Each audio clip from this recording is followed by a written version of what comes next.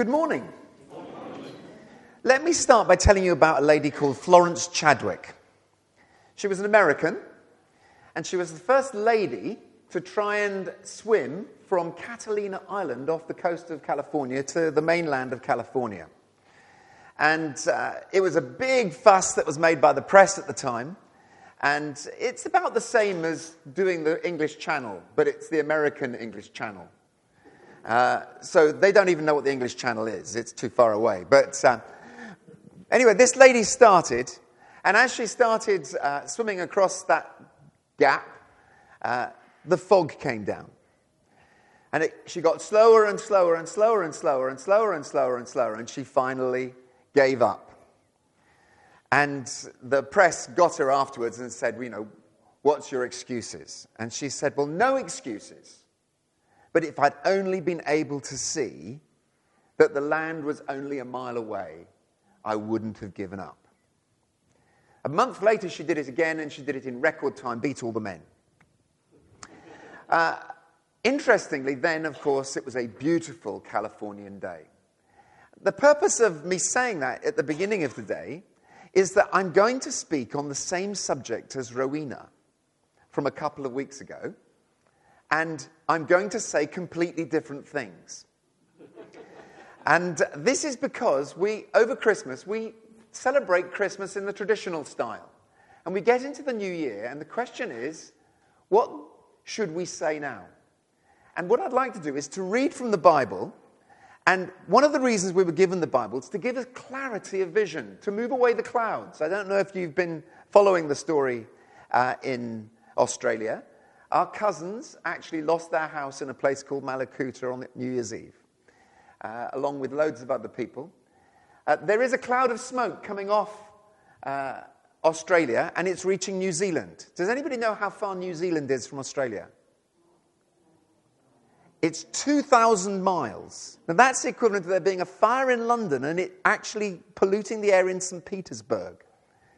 It is an extraordinary thing. And clouds of smoke cloud our vision of what the world would be like. And I'd like us to somehow maybe kind of see clearly something today and ask some questions about it. So we're going to look at Matthew chapter 2 and verse 1. Which is exactly where you'd expect it to be in the Bible, which is right at the beginning of the second part of the Bible, which is the New Testament. But it tells you all about the Magi, so I'm going to read it to you. After Jesus was born in Bethlehem in Judea, during the time of King Herod, Magi from the east came to Jerusalem and asked, "Where is the one who has been born King of the Jews? We saw his star when it rose and have come to worship him." When King Herod heard this, he was disturbed, and all Jerusalem with him. When he had called together all the people's chief priests and teachers of the law, he asked them where the Messiah was to be born. "In Bethlehem, in Judea," they replied, "for this is what the prophet has written. But you, Bethlehem, in the land of Judah, are by no means least among the rulers of Judah, for out of you will come a ruler who will shepherd my people Israel." Then Herod called the Magi secretly and found out from them the exact time the star had appeared. He sent them to Bethlehem and said, "Go and search carefully for the child. As soon as you find him, report to me, so that I too may go and worship him." After they had heard the king, they went on their way, and the star they had seen when it rose went ahead of them until it stopped over the place where the child was. When they saw the star, they were overjoyed. On coming to the house, they saw the child with his mother Mary, and they bowed down and worshipped him. Then they opened their treasures and presented him with gold, frankincense, and myrrh. And having been warned in a dream not to go back to Herod, they returned to their country by another route. When they had gone, an angel of the Lord appeared to Joseph in a dream. "Get up," he said, "take the child and his mother and escape to Egypt. Stay there until I tell you, for Herod is going to search for the child to kill him." So he got up, took the child and his mother during the night and left for Egypt, where he stayed until the death of Herod. And so was fulfilled what the Lord had said through the prophet, "Out of Egypt I called my son." When Herod realized that he had been outwitted by the Magi, he was furious and gave orders to kill all the boys in Bethlehem and its vicinity who were 2 years old and under, in accordance with the time he had learned from the Magi. Then what was said through the prophet Jeremiah was fulfilled. A voice is heard in Ramah, weeping and great mourning, Rachel weeping for her children and refusing to be comforted, because they are no more. After Herod died, an angel of the Lord appeared in a dream to Joseph in Egypt and said, "Get up, take the child and his mother and go to the land of Israel, for those who are trying to take the child's life are dead." So he got up, took the child and his mother, and he went to the land of Israel. But when he heard that Archelaus was reigning in Judea in place of his father Herod, he was afraid to go there. Having been warned in a dream, he withdrew to the district of Galilee, and he went and lived in a town called Nazareth. So was fulfilled what was said through the prophets, that he would be called a Nazarene. So let's pray. Father, I thank you for everybody here today. I thank you for the children outside, and I thank you for everybody in this room. I pray that you would send your Spirit upon the words of this book, and you'd make them alive to us this first week of 2020, that we would hear your voice and know what to do. In Jesus' name, amen. So I'm hoping something's going to appear up there. I wonder if the folks over there, oh, there it is. The wise still seek him. So let's just start asking questions. Is there anything blurry about the picture of what we normally know as the story of the three kings? There are a few things that are slightly dodgy about the traditional view. The first one would be they weren't kings. Sorry. The second thing is that there weren't three. Sorry. Well, there might have been three, but there could have been a lot more, or there could have even been less. Which is a problem, and it has the word sorry connected to it as well. For some of you, you're going, oh no, the whole of this morning is going to be ruining Christmas. Well, Christmas is gone, we can do it next year. Here we are at the beginning of 2020. We don't have to have three kings. We can have Magi. Now that's where it starts being even more worrying. Who were the Magi? The Magi were Iranians. Now that's interesting this morning, isn't it? Did you know that what's happening in Iran at the moment, with all of what's going on in the news, is not the big story? What you hear on the news is not the big story. The big story is that even 4 weeks ago, when I was with an Iranian family in Kyrgyzstan, the whole of the internet got shut down right across Iran. Why? Because all the young people were out on the streets trying to stop the government, trying to demonstrate against the government. It wasn't even mentioned in the news over here, except on about the third page down, because we didn't want to make a big fuss about it. But actually, a whole generation of young people are completely disillusioned with the Iranian government, and vast numbers of them have become Christians. In fact, if you want to know who's becoming Christians in the world, the most likely person to become a Christian, if there was a whole bunch of people from every nation under the earth in this room, and one of them was Iranian, that Iranian was most likely to have become a Christian in the last year. Because that is what's happening in Iran at the moment, because of disillusionment with their government. What you see of the people standing on the newspaper this morning saying, oh, we stand with these people, that's a tiny minority of the most elite people in Iran. The ordinary people are totally fed up. So pray for Iran today. So the Iranians, a long time ago, well before Jesus, didn't just live in Iran, they lived right across that region, and the capital was a place called Baghdad. Well, actually, they called it Babylon in those days. Now, of course, that's the heart of Iraq, but the whole region was one area, and there was a whole bunch of people who were known as the wise people, the wise men of that area, and they were almost all known as Zoroastrians. They worshipped all sorts of things. They had lots of strange beliefs. There are lots of Zoroastrians who live today, and many of them were committed to astrology. And they were best described as magicians, which is the word magi.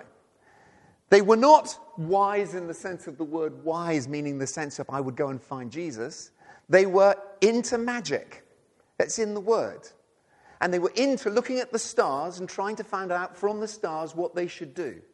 They were not bad people in the sense that they wanted to be bad, but they were people into supernatural powers that were not God and looked at the stars like astrologers do even today in order to try and find supernatural power that was not God. So these sincere people, and it's worth putting this little phrase up here. Let's see if we can make this work. Oh, it's not working. Oh, 2 clicks.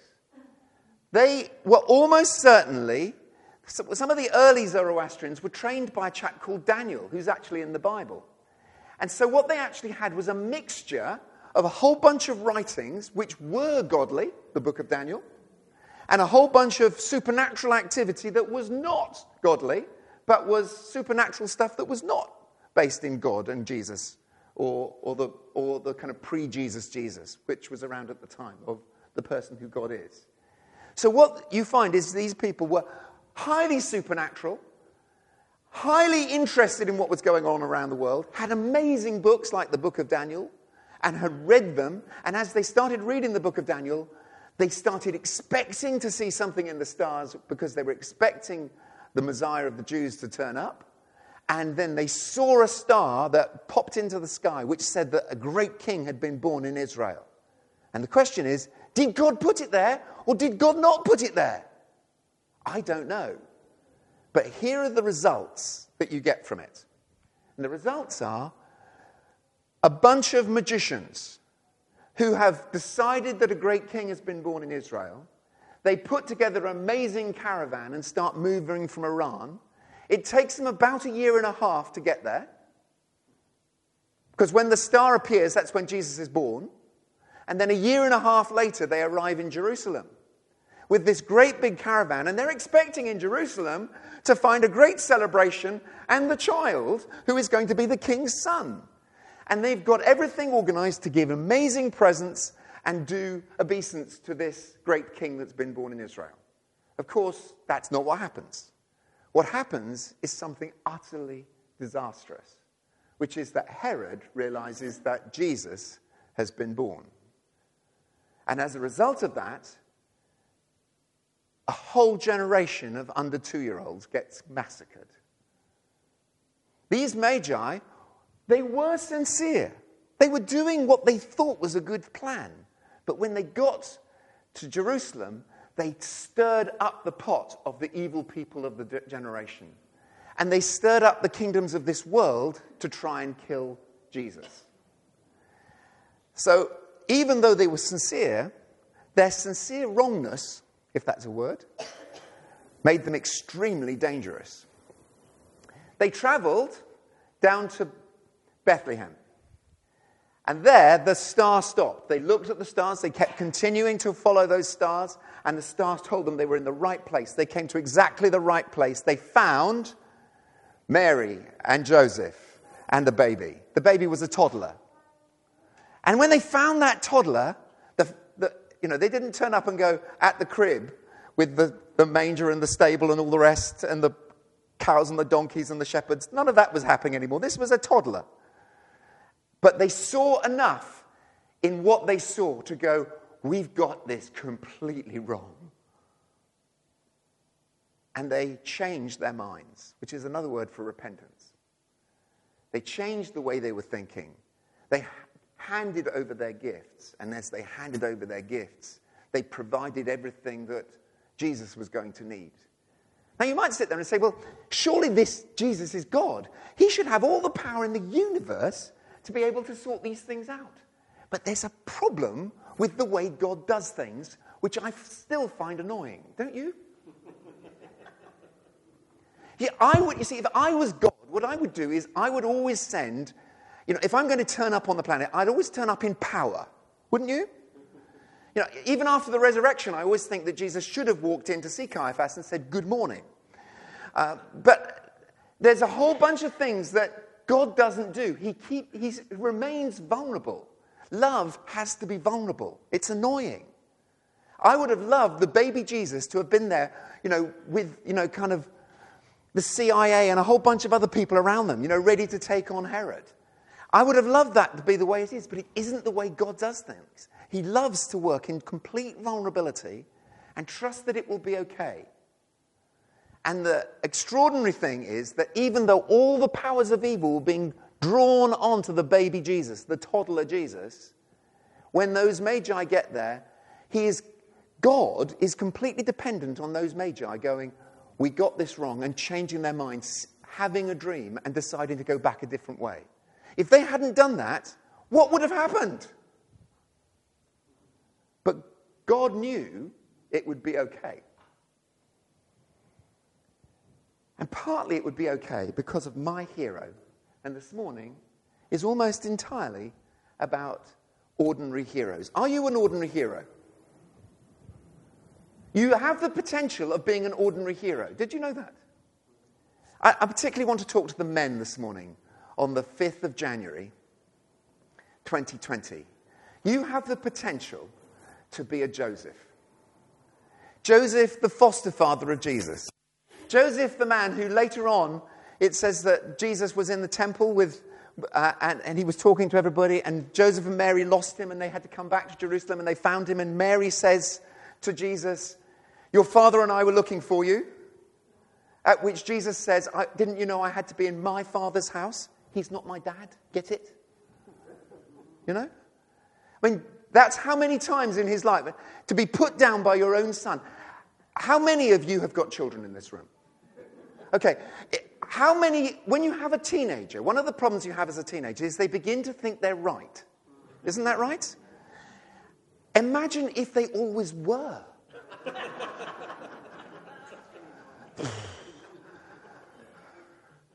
Joseph is my hero. This chap decided to get married to a young lady and thought she was wonderful and beautiful, and then discovered she was pregnant. Great. And he then decides to do the right thing and then gets told by an angel in a dream it's the wrong thing and goes with the dream. How many of us would do that? Just try and do the right thing. No, let's just sort out the problem. But he doesn't. He goes with the dream. And it causes immense trouble. His family reject him. They think he's been taken for a ride by this little girl who's doing whatever she's doing. They end up having the baby, but they're rejected from home. So they stay in Bethlehem. And a year and a half later, this Magi bunch turn up. And that's fine. And then he has another dream that says, by the way, because they've turned up, you may have gold, frankincense, and myrrh, but hey, you're now in serious trouble, and Herod is going to come here and try and kill your child. And you can just, if I was Joseph at that point, I'd be going, oh, great. Gold, I'm happy with gold. You know, at the end of this service today, we're going to do something. I always like at the end of a service to give something away. So there were 3 options today. I could give you gold. Yeah, right. And then I could give you myrrh, but it does mean you're going to die, which isn't so great, doesn't it? So, I mean, most of us like the idea of gold, but myrrh, don't take it as a gift if it's offered, all right? So what I thought we'd do is we'd do frankincense. Because frankincense says, well, gold means you're a king, myrrh means you're going to die, and frankincense means you're a priest, and you're meant to step into the world and bring God's presence there. And all of us qualify to become priests. Did you know that? Because you're Baptists. Yeah. So those of us who are Baptists, we don't have to have the mitre and all the rest of the stuff. We can just be priests because we love Jesus. It's great. We meet God, we take God with us. So at the end of the service, when the children have come back, I'm going to offer you, if you'd like, to come and have some essence of frankincense on your hands, which you can then take out into the world. Now, at this point, there's a health and safety thing. And that is that some children will be allergic to it, so don't let them have it. Some of you will be allergic to it, so don't have it. And that's just the health and safety thing. Have it if you can have it, even if it makes you allergic for a day. It's great. Say, hey. So that's what we're going to do. But I just thought I'd mention it now. But before I go on, I want to say this. This is my final part of this service. God turned up for Joseph, this amazing, ordinary bloke who was just a carpenter, who was a brick for this family, even though he didn't really have a role. at that point. Later on, they had more children. They had James and Jude and possibly more children. But at this point, he has another dream and goes with the dream. It's hard going with dreams because you weren't even awake at the time. He wakes in the morning and he thinks, yes, we should do this. And he says to Mary, we're going. Takes the child and his mother and goes to a place called Egypt. Now, Egypt is an extraordinary place. The people of Israel tried to get out of it because it was so awful. I have been in Egypt at the beginning of December, and I've met a whole bunch of ordinary heroes in Egypt. In Suez. Suez is an interesting place. If you ever go to Suez, it is not Cairo. Suez is like Middlesbrough.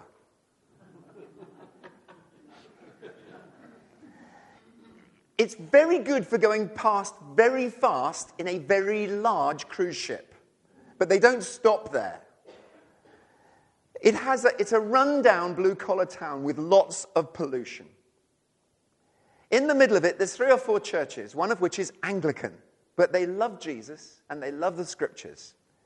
This Anglican church has got holes all over its roof.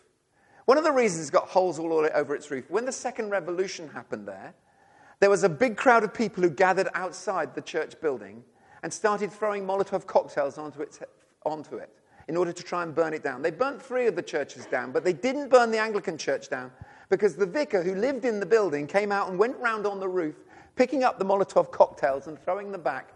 And they're on his mobile phone ringing the congregation saying, please don't come to the prayer meeting, it's a bit dodgy here. After this, they had actually got a ministry as the church in the roughest part of town. And the roughest part of town is a place called Al-Arab Al-Mamel. And it's where they do it's where the rubbish tip is. Basically, all the rubbish gets taken there, and the people live off the rubbish. So the Anglican church, as well as having a church building in the middle of town, has a little community centre in that area. Almost all the people who live in that area come from the Muslim Brotherhood, and they're the people who are standing outside the church trying to burn it down.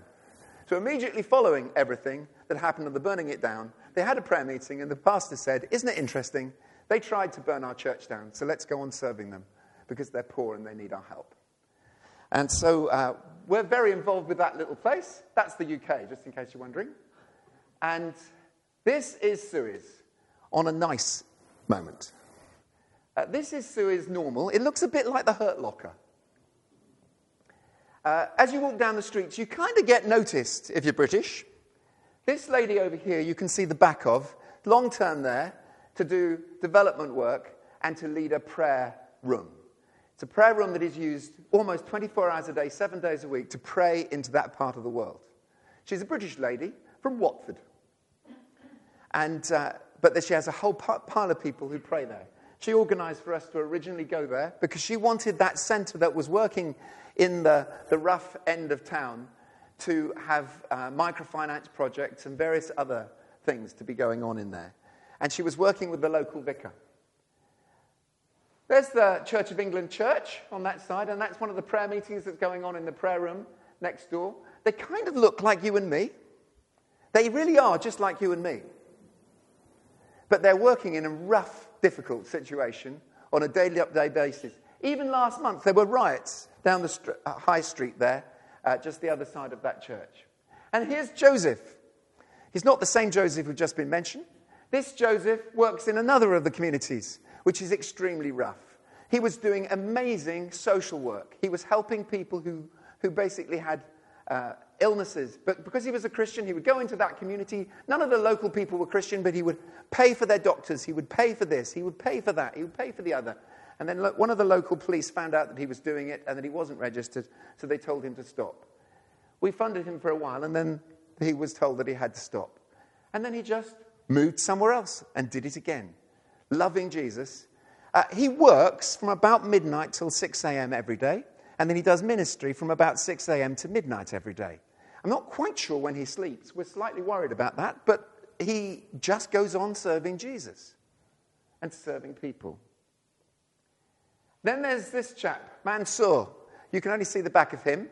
He was translating for us. We're driving into the rough community there. That's a chap called Stuart, who's a friend of mine. This is the actual centre of the community, and the main centre where we're working with about 50 families is this building right next to us here. And those 50 families, inside on a Friday night, they have a thing called the fellowship group. It is not a church. It's a bunch of people who've become Christians and who are worshipping there. And I'm just sharing with them.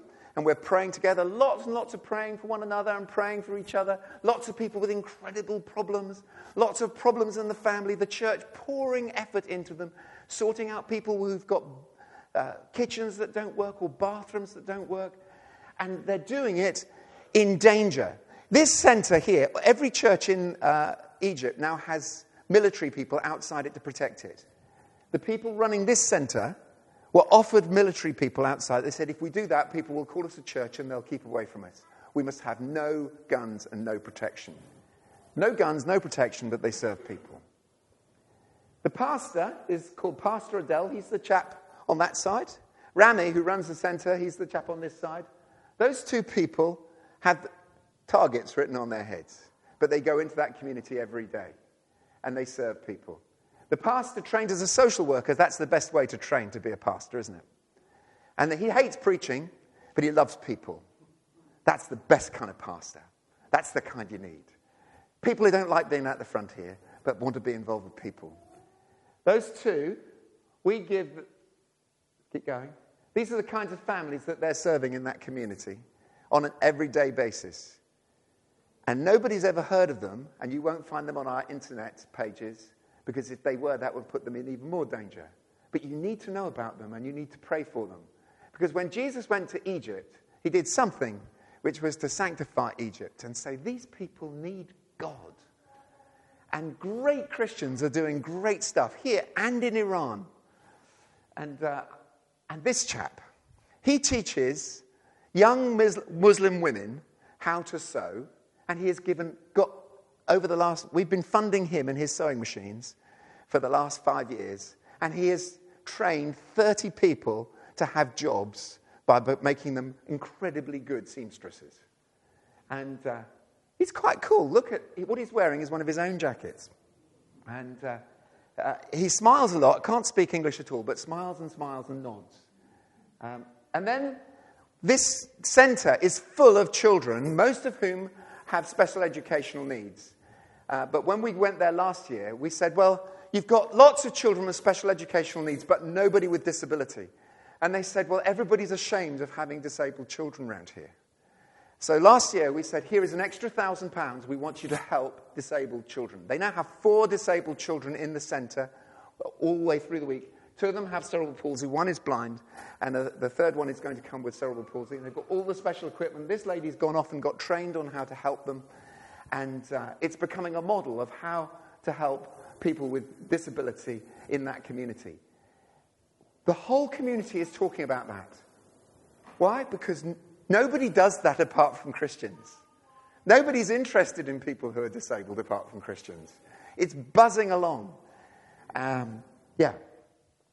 Anyway, I just thought I wanted to tell you about them, so I thought I'd put pictures up there. I work from an organisation called Grassroots. Well, I don't really. We started it, so we don't work for it. It happened. And God made us do it. God made us do it because of a dream. My wife, a long time ago, woke me up early in the morning and said, I've had a dream. And I said, what do you mean? She said, well, I don't know if I was asleep or awake, but I had a dream. I've been talking about the fact that we should go somewhere in the world and serve people in the name of Jesus, not just here in England. And I said, yes. She said, well, I think I'm going to get a letter. I saw a letter which started, Dear Sharon, please will you come and help us? I believe it's going to arrive in the post today or tomorrow, and then I'm meant to go there. At the time, we were leading church. We were trying to pastor church, and we liked preaching and all that stuff. So I did what no husband should do. This is not like Joseph, right? Men, do not do this. I said to my wife, well, when the letter arrives, we'll know you're a prophet, dear. So if she was here, she'd say, so it arrived. It did. It arrived. And we still discuss whether it arrived in that post or the post the next day. But it basically invited her to go to Tanzania. We went to Tanzania 30 years ago, and we took a risk. Sharon went by herself the first time with 2 or 3 friends, and we made friends over there with one small church, which wasn't doing anything in particular, but had a vision to serve widows and orphans. Today, that one small church is 28 churches in Tanzania, and there's a whole bunch of churches over in Zambia as well. And today, we're serving 2,500 children and have them in school and education as a result of that one dream. Not only men can have dreams and go with them. Ordinary heroes are people who see themselves as ordinary, but hear from God and realize that they can be a priest, that they can take the presence of God into the world. That many of you do this already. You do it into the community around here, and you do it around it. And I listened earlier today when Karis was speaking and said, have any of you got a vision to go to a country, not on holiday and not because you just retired, but because God wanted you to go there? It may be that you're meant to do that this year. Maybe you're meant to hear from God and go somewhere and change something. Maybe it's meant to be across the road and not across the world.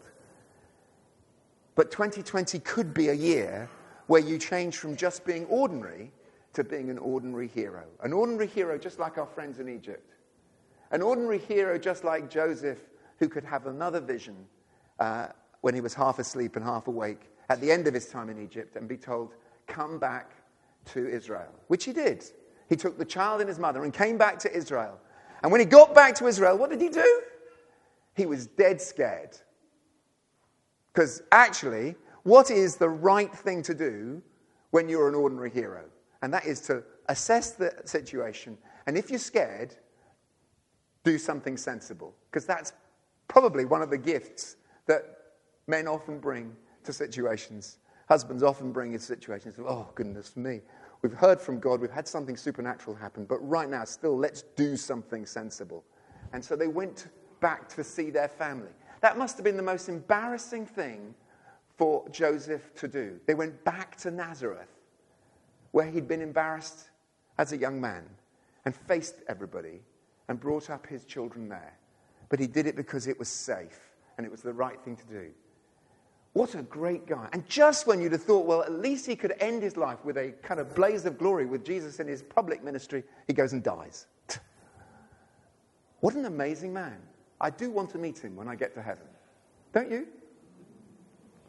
Why don't we stand and we'll pray.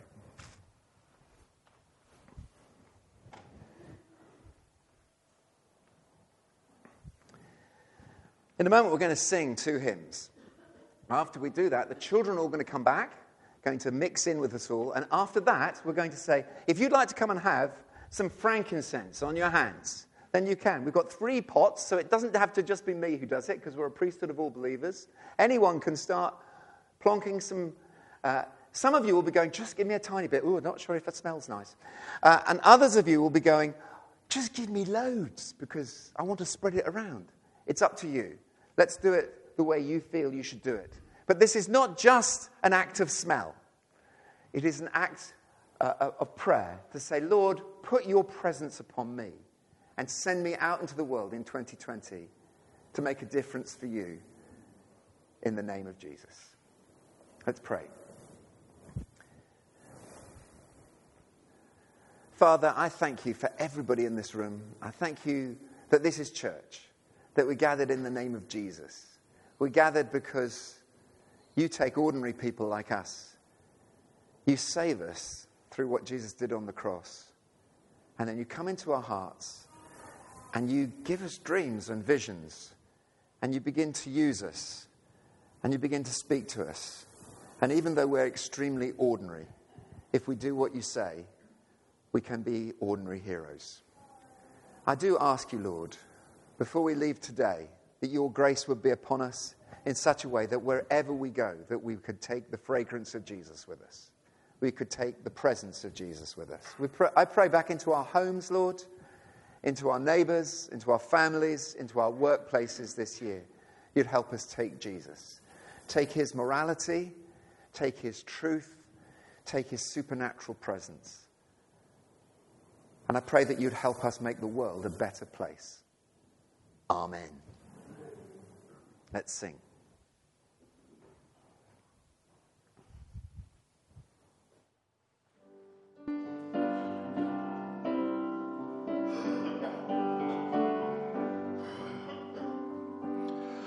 Oh, worship the Lord in the beauty.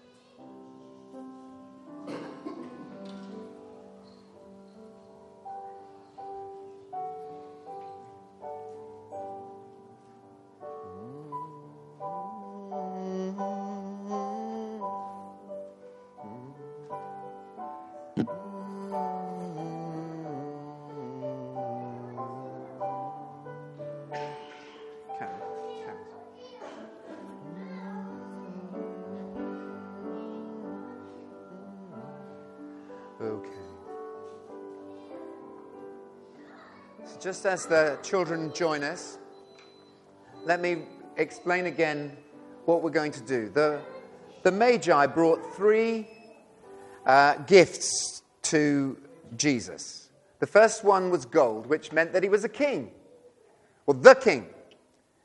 The last one was myrrh. That meant that he was going to die. And I joked to the adults who are in here that we could do a handout of all 3 of these, but on the whole, we're not giving you gold today. We're not going to give you myrrh because hopefully you're not going to die. But we are going to offer you to come forward, everybody, and receive some essence of frankincense onto your hands as a symbol of the presence of Jesus, because of the priesthood, which is what frankincense meant. That he was going to be the person in history, first of all, to make it possible for God to come to man, and for man to come to God. That's what priests do. They're meant to go to God for man, and man for God. Or God for human beings, and human beings for God. And act as the connection between the two. And because we know Jesus and we know God as well, we can also act as priests and take the symbol of that into the world today. So we have here 3 lots of frankincense. Who would like to join in over here? I think you'd need to join in over here. There we are. So what we'd like you to do is to make up your mind whether you would like some frankincense on your hands. If you are slightly nervous, you could come and go, just pretend, wave it over my hands. If you would like it, or if you're worried about your children having it or not having it, then again, you could just smell it and move on. But if you'd like it on your hands, it's okay. Just so that you know, this is not going to cause you any great trouble. It's going to be a bit like that. All right? Just put some on your hands in the name of Jesus. And then what I would do is I'd rub my hands together and say, I'm going to take this into the world, Lord, so that wherever I touch and whoever I touch, I do it in the name of Jesus in 2020. Is that okay, everybody? Yep. So, Father, in the name of Jesus, we pray that you'd take these little bottles of frankincense essence and you'd use them as a symbol of your presence on our lives, and that you'd come upon us as we receive it, and then you would use this symbol as we step forward into this world to take your presence into our families and homes and workplaces and schools. In Jesus' name. Amen. Okay, come and get.